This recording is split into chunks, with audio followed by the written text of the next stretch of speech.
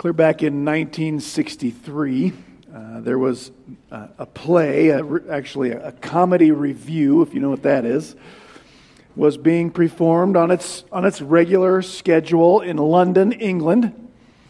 The audience was enjoying it. They were laughing along, completely absorbed. And in one skit, this actor was trying to portray how much he was ignoring this woman he was with, whether his wife or girlfriend or whoever. And to help portray that, he had this radio that he was listening to very intently as a way to demonstrate to this woman that he wasn't listening to her. And each night of the performance, the actor would turn on his transistor radio really loudly, to add to the effect. But on the night of November 23rd, 1963, in the evening over in England, the actor turned that radio on, and everyone in the theater learned at the same time that American President John F. Kennedy had been assassinated. And it was like reality broke into their pretend world. The evening just couldn't be fun anymore. They couldn't go back into the pretend world because the way reality had sort of rudely interrupted. Well, in 2 Samuel chapter 11, David, in a way, was kind of living in a pretend world that, if we're honest, we all try to live in at times. David was living in that pretend world where it seems like my desires and my expectations are really what matters in this world. And when we enter that pretend world, it's very easy also to think, I won't let things get out of control. Like if I pursue something that maybe God says isn't best, I can handle it. Because what really matters is that I get my expectations, my desires filled. That's where David was, which led him to commit the sin he sinned with Bathsheba that we've talked about over the last several weeks, and then to commit the murders that he committed to cover up that sin. Well, then in the first part of chapter 12, God sent the prophet Nathan into David to sort of turn on the radio. WGOD, broadcast reality into David. The reality that you're not in control of the consequences of your sin. The reality that the most important thing in your world is not your desires and your expectations. The reality that I see, God said, what you have done, and there's going to be some terrible consequences now that you can't undo. To his great credit, David confessed his sin when he was confronted with them. There was no justification, no denial, no projection. He didn't blame another person, the situation in his life. Given everything that's been going on, I've sinned against the Lord. And then last week we read through Psalm 51 and talked about why confession is important and what it does for us. But we're going to rejoin the David story here, where reality has set in. That David's time in the pretend world has done a great deal of damage. And now David is going to have to walk with the Lord through the consequences the Lord is not going to remove. Forgiveness doesn't cancel the temporary, the earthly consequences of sin. So let's read 2 Samuel chapter 12, verses 15 through 31 to see how David responds to some terrible consequences. The first one that we'll read about this morning is that David's infant son that's been born to Bathsheba is going to die. David has already told him that's going to happen. How does David respond when he asks God to spare his child and God says no? 2 Samuel chapter 12, beginning in verse 15. Let's read the rest of the chapter, starting there. So Nathan went to his house. Then the Lord struck the child that Uriah's widow bore to David, so that the child was very sick. And David therefore inquired of God for the child. And David fasted and went and lay all night on the ground. The elders of his household stood beside David in order to raise him up from the ground, but he was unwilling and would not eat food with them. And then it happened on the seventh day that the child died. And the servants of David were afraid to tell him that the child was dead, for they said, "Behold, when the child was still alive, we spoke to him, and he didn't listen to our voice. How then can we tell him that the child is dead, since he might do himself harm?" But when David saw that his servants were whispering together, David perceived that the child was dead. And so he said to his servants, "Is the child dead?" And they said, "Yes, he's dead."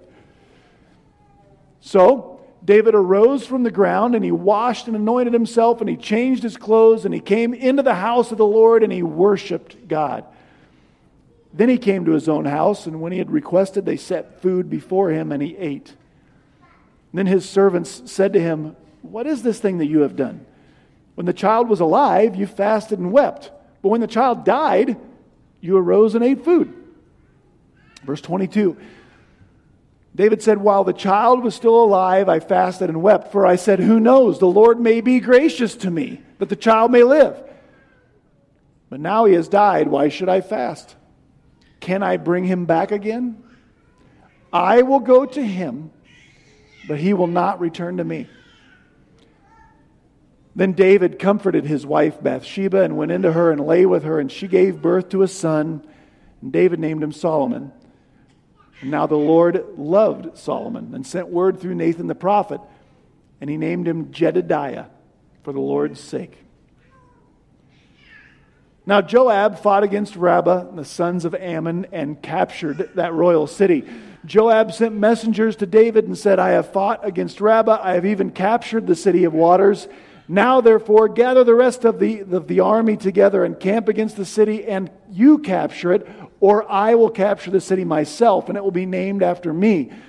So David gathered all the people and went to Rabbah and fought against it and captured it. And then he took the crown of their king from his head. Its weight was a talent of gold, and in it was a precious stone, and that crown was placed on David's head. And he brought out the spoil of the city in great amounts. He also brought out the people who were in it and set them under saws, sharp iron instruments, and iron axes, and he made them pass through the brick kiln. That just means they were put into the service of the Israelites, working in those ways. And thus he did to all the cities of the sons of Ammon. And then David and all the people returned to Jerusalem. There's our passage. And we better start here. God had previously announced in the first half of the chapter that this child that was born by Bathsheba to David would die. And in this passage, obviously, he does. And that seems just pretty awful to us. What makes it worse is there's no way to explain away the culpability of God in what happens to this child. You know what I mean? We can't explain this one away because we're told, as plain as we can be told, the Lord struck the child. What happened to this baby was done to this baby by God.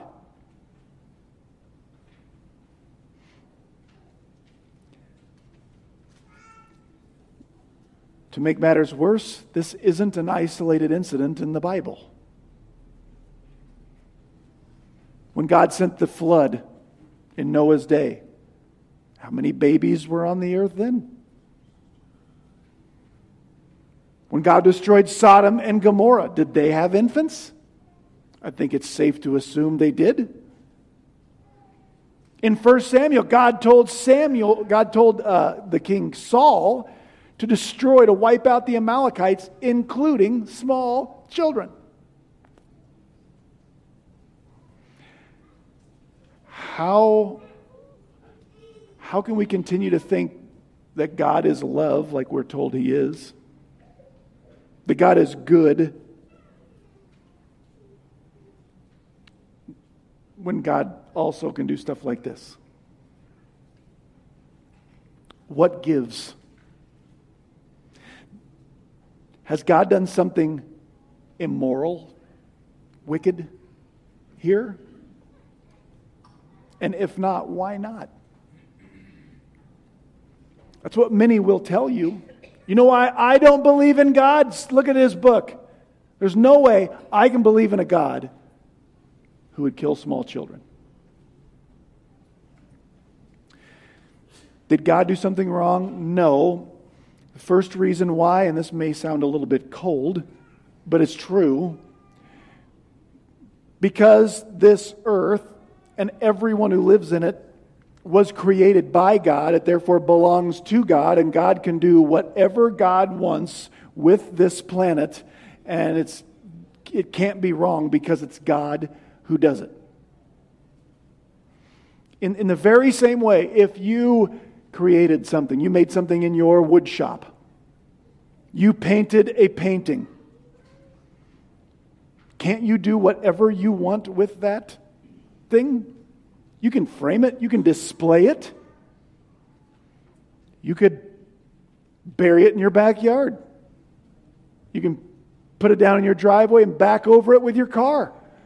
Your neighbors might think you're nuts, but can they tell you you're doing anything wrong? It's yours. The psalmist starts Psalm 24? Psalm 24 begins this way. The earth is the Lord's and everything in it, and all who live on it. See, every person who has ever lived on this planet belongs to God just as surely, in fact more so, than anything you can make in your wood shop belongs to you.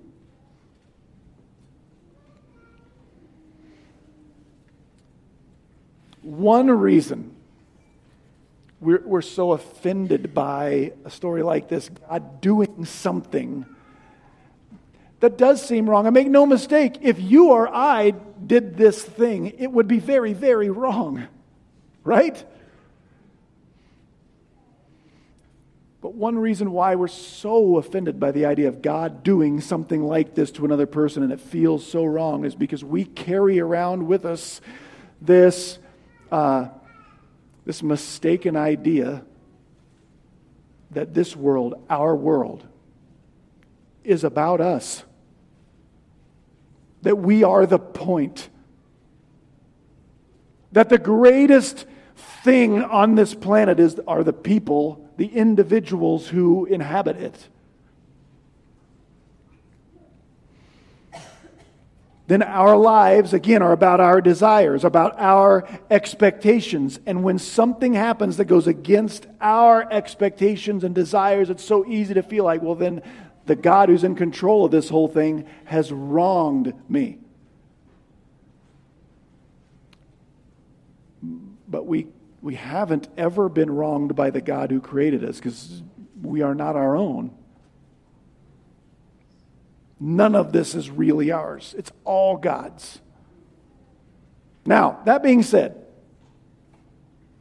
we're also told by God in His Word that God is not diabolical in the way He deals with what He has made. He's not senselessly violent. He's not mean, wicked, terrible. We're told He is love. We're told He's fair, just. So what's loving? What's fair? What's just about David surviving even though he sinned sins that God said he should die for, And David's son dying when he hasn't sinned a single sin yet. He's only been alive for a week.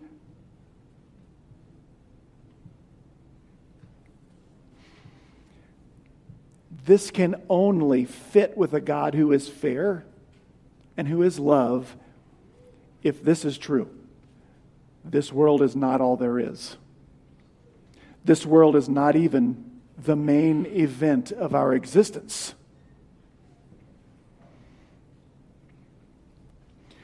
When we get to verse 23, we see really plainly that David is convinced that he will see his son again, that a glorious afterlife awaits this infant. David is convinced that I can't bring him back here, but I will go to where he is. And some people will tell you that just means the grave. Well, what's comforting in that? There are things worse than dying. And David was comforted by that truth. And if, as I believe, the grace of God that comes through the blood of Jesus Christ, if that extends to people who are either too young or not developed enough in a way to be able to knowingly sin, if the grace, the blood of Christ covers those and eternal life is waiting, then what God did for this child was the best thing he could have done for this child. There's something worse than dying. Paul wrote it this way to the Philippians. Paul said, "For me, living is Christ and dying is" what? Gain. And then Paul said, "I feel torn between the two, living and dying. I don't even know which one I want more.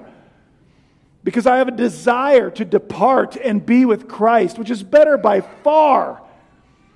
But it is more vital for your sake than I remain in the body." Listen, if as I am convinced the grace of God extends to very young children, that baby's death was gain for that child. Even if that were not true, and it is, I'm convinced. If at the end of every human being's life, if the Bible is true, that we're going to stand before God in judgment, then wouldn't I be better off if God knew that I were not going to accept Christ and be redeemed by His blood? Wouldn't it still be better for God to take me off of this earth before I can just stack up more and more guilt that I will have to answer for one day? Of course.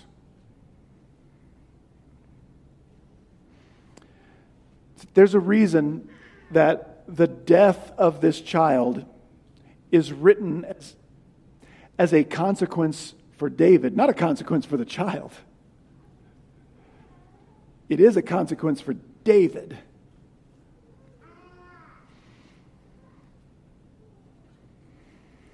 We could talk more about that, but we'd better move on for time's sake.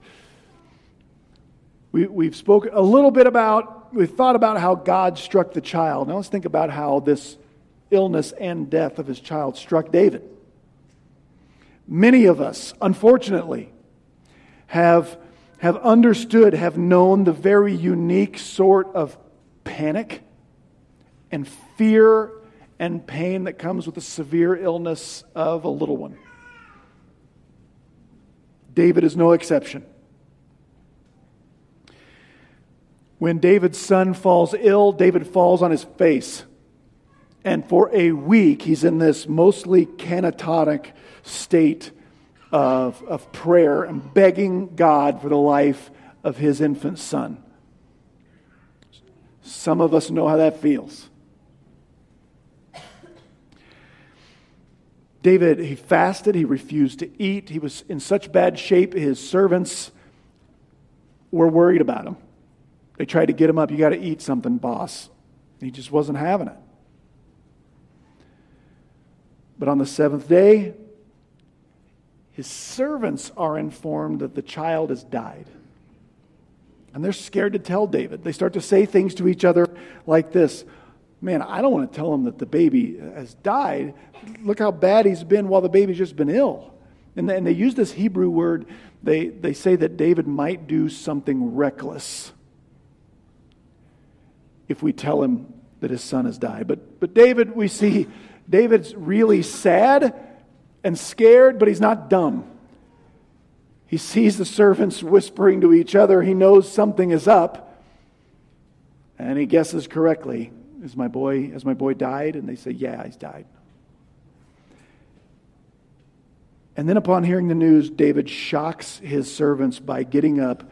And he does our equivalent. Like if this were today, David showers and shaves, changes clothes, and then our equivalent of it, he goes to church and has a little private worship service with the God who just killed his child.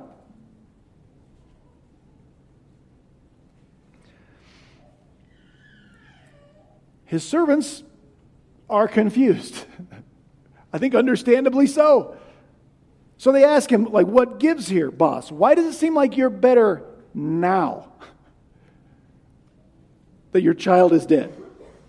You're better now that he's dead than you were when he was sick, but he was still alive. There was hope. And David's explanation for his behavior, for his change in behavior, I think is the heart of this passage. I think it's very instructive for us. David says this, hey, while the child was still alive, I fasted and I wept. For I said, who knows, the Lord may be gracious to me, that this child may live. But now he has died. Why should I fast?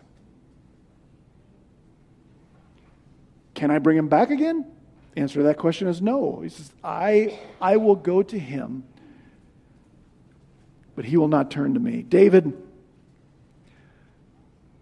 has once again become a model for us. He took a break from being a model we should follow here for a while, but he's back to being the model, the one who pursues after God's heart. And the first way he's a model for us is David goes toward the God who has caused his pain. How is David able to do that? I mean, God clearly told David, your son's going to die. God strikes the child dies. But even in the meantime, God goes straight toward the God who has caused his pain. How does he do this?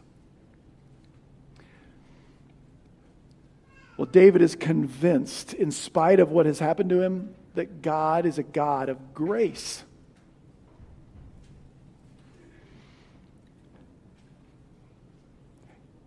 David heard God say, David, your son is going to die.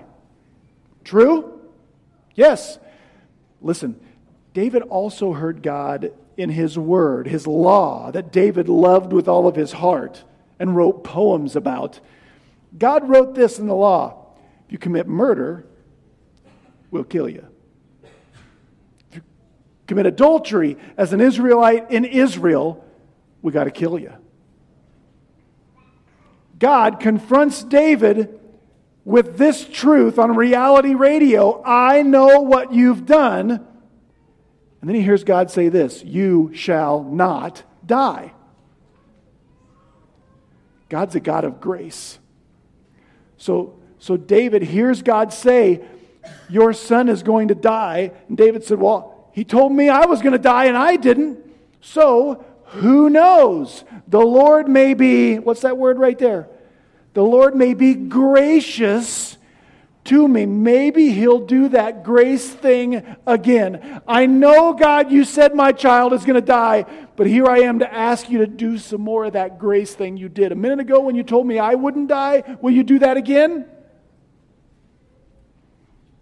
David knows firsthand God is a God of grace. You see, this request from David is wonderful.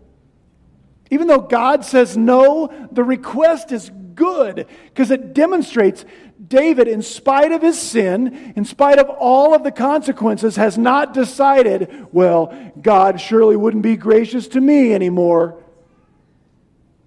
After all I've done, I'm sure God is done with me. No.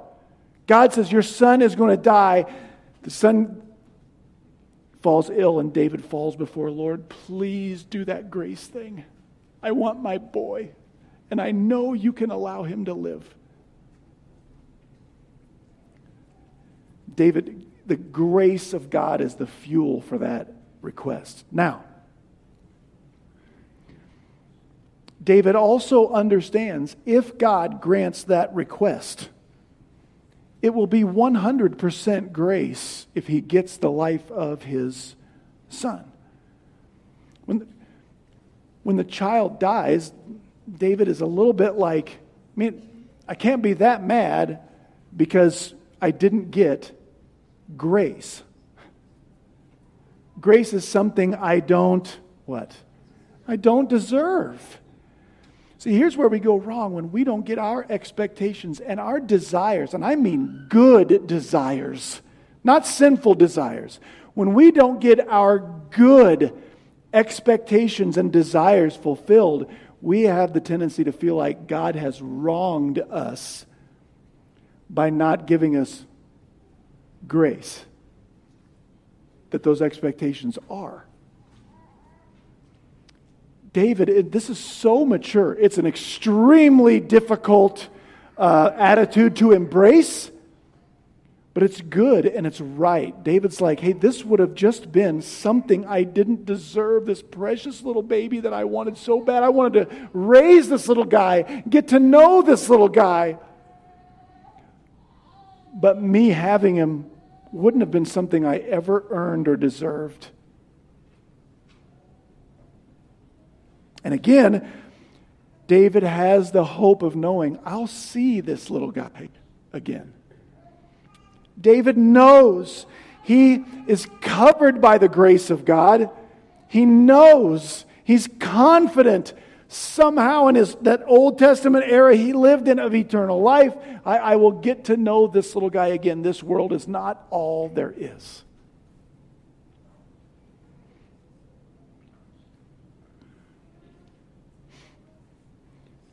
So David gets up, it's cleaned up. One more thing that's really important here, it's not on the screen here, but David apparently hadn't eaten in a week. But he does one thing after he gets cleaned up, before he eats. He goes to church, our equivalent of church, and he worships God. Fasting is a discipline that's open to us. It's talked about in the New Testament. Fasting, it can be good. But fasting is not a way to try to put God's arm behind his back and make God do what we want. Fasting is a way to demonstrate outwardly with my life, with my real needs, this truth to God, that I've grasped this internally. God, what I really need is you more than I need even the things I need. Like I need food to survive. But this time I usually eat, I'm going to set that aside and give even that time to you because you are my greatest need. And so David, before he ends his fast, he goes and he worships the God, letting him know, God, I understand in spite of this desire of my heart that's good, that I wanted my son. None of that is more important than my want for you. Your goodness hasn't had a hiccup. Your grace hasn't taken a vacation. And I still need you more than I need anything else. And he demonstrates that by worshiping even before he eats. The story moves on. And in verses 24 and 25, we learn where Solomon came from. Solomon is the son of David who will become king in David's place. And these two little verses are an amazing display of God's grace. David, he cares about Bathsheba's heart and her pain. And he comforts her. At some point, she conceives. They have a son. David names him Solomon. And then this weird little story where God sends word like, hey, I got my own nickname for your son. You can call him Solomon. I call him Jedediah. Jedediah just means loved by the Lord, loved by Yahweh. Here's why this is a picture of God's grace on full display. God has promised David previously, I'm not going to take the kingdom away from you the way I took it away from Saul. God promised David a royal lineage, a royal family, and ultimately the Christ, the Messiah, will come through one of David's descendants. Right? Well, listen, David, to his shame, David had multiple wives and he has lots of sons. God could have chosen any of them to carry the royal lineage and to be the great-great-great-great-granddaddy of the Christ. And you know what God does? God takes this sinful, awful union that is the lowest point in David's life and says, that's where I'm going to bring Jesus from. I'm going to bring the Messiah through David and Bathsheba. And they have this son. After the last one died, they have a new son, and God sends word, hey, I still love this one. Don't let anything that has happened in the past distract you from this truth. I love you still, David, and I love your son. And to demonstrate that, I'm going to save the whole earth through this family, David and Bathsheba. Because God is a God of grace.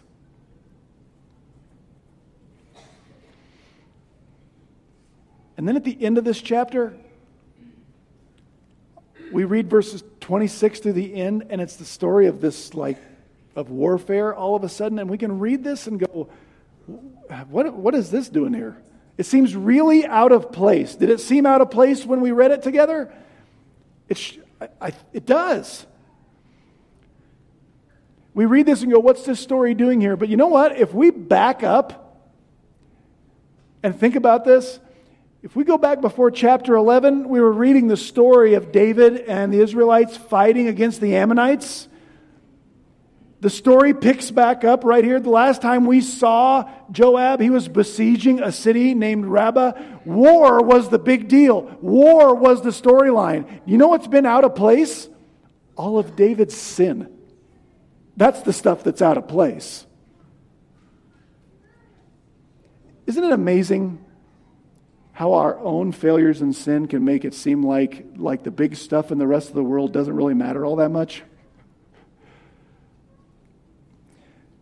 We're like, and now back to our regularly scheduled program. Oh yeah, there's a war going on that doesn't even seem like it mattered. And we learn something from that too. This stuff that never should have happened, the stuff that's so ugly and black, that's the stuff God saves the whole world through. Somehow.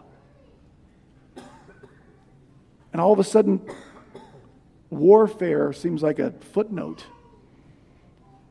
Just to tell you what we read in that, Joab, who's David's nephew and commander of his army, he does David a real solid here.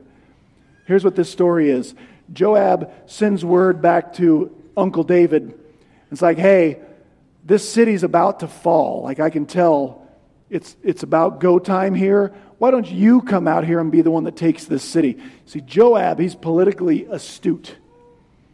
Joab knows David's not the golden boy in everybody's eyes anymore because he's been embroiled in this massive scandal. And he knows the last thing you need, Uncle Dave, is for your top military leader to get some really positive headlines. Maybe people will start thinking, hey, maybe Joab should be the guy around here. So he says, hey, I don't want that.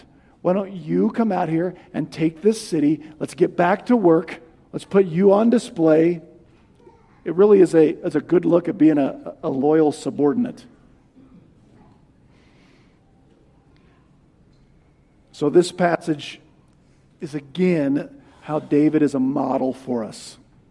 Yet again. And I think the lasting impression that this half of this chapter should have for us is this. We need to really believe that God is a God of grace, even after we really, really blow it. David has recently become a betrayer of his friends, a betrayer of his family, a betrayer of his nation, a murderer, and an adulterer. Then David's son was stricken ill by the Lord, and he lay on his deathbed, and David is still able to think this way: who knows, the Lord can still be gracious to me. David never stopped believing that grace was like the economy that God deals in. David has confessed and repented, and he's back to walking with the God of grace. Now let me ask you, what are the things and when are the times when you stop believing that God might be gracious to you? Is it when you've really blown it? Is it when you've sinned and you hate what you've done so much that you're convinced God has to hate what you've done so much that He actually hates you?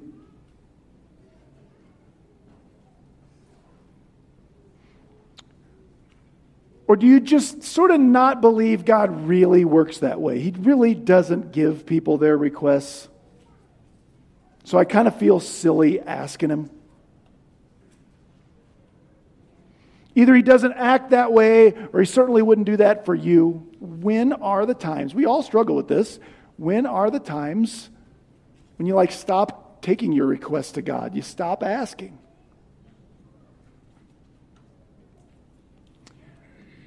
Let me just ask, is God a God of grace or not? Because when we stop asking, we stop believing God is a God of grace. We do. Because here's what we are saying when we stop asking. He won't give that to me because I don't what? I don't deserve it. Well, that's why it's called grace. You can't be gracious towards someone who deserves it. You can't be gracious towards someone who deserves it. So if you're going to be gracious to someone else, if you're waiting till someone deserves it, you're not even trying to be gracious. And if you only expect God to be good toward those who have somehow earned it, you don't believe God is gracious.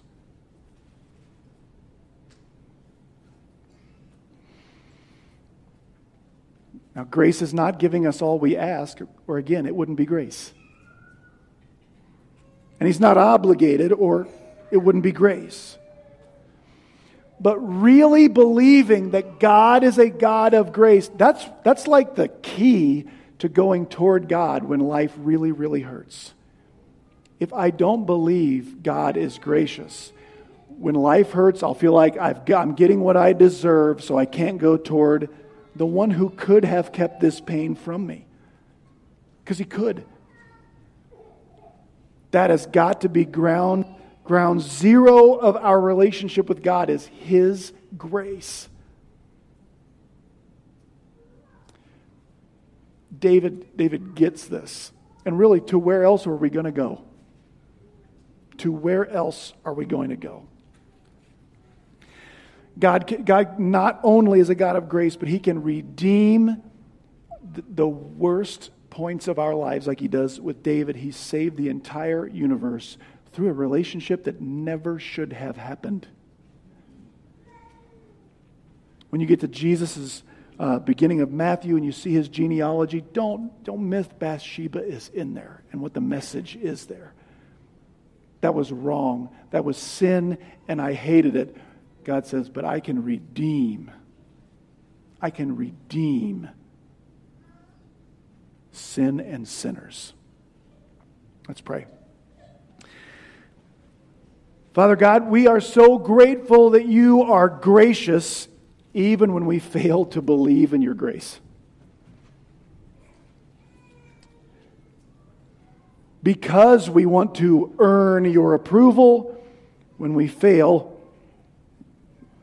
we feel like You will remove Your goodness. Thank You for this difficult story where we see that's not true. All that we have is grace, And you never stop being gracious even when this world really, really hurts. God, thank you for your grace, and thank you for the time around this table where we celebrate your greatest act of grace, Solomon and David's great-great-great-great-great-great-grandson, Jesus, who died for us that we might live with him. In his name we pray. Amen.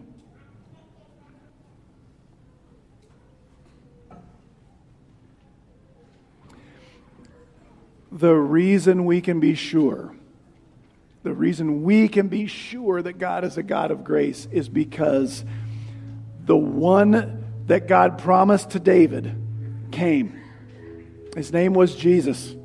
He lived a perfect life. He deserved to be king the first time. But instead, he allowed people he had created to arrest him, to spit on him, to torture him, and to execute him. Under the wrath of God we deserve for our sins. And he did all that so that our punishment would be paid for, so that we might inherit what only he deserved. It is the greatest act of grace we could ever begin to fathom. It is ground zero of our faith. Once a month we celebrate it by taking the symbols he gave us for his body and his blood.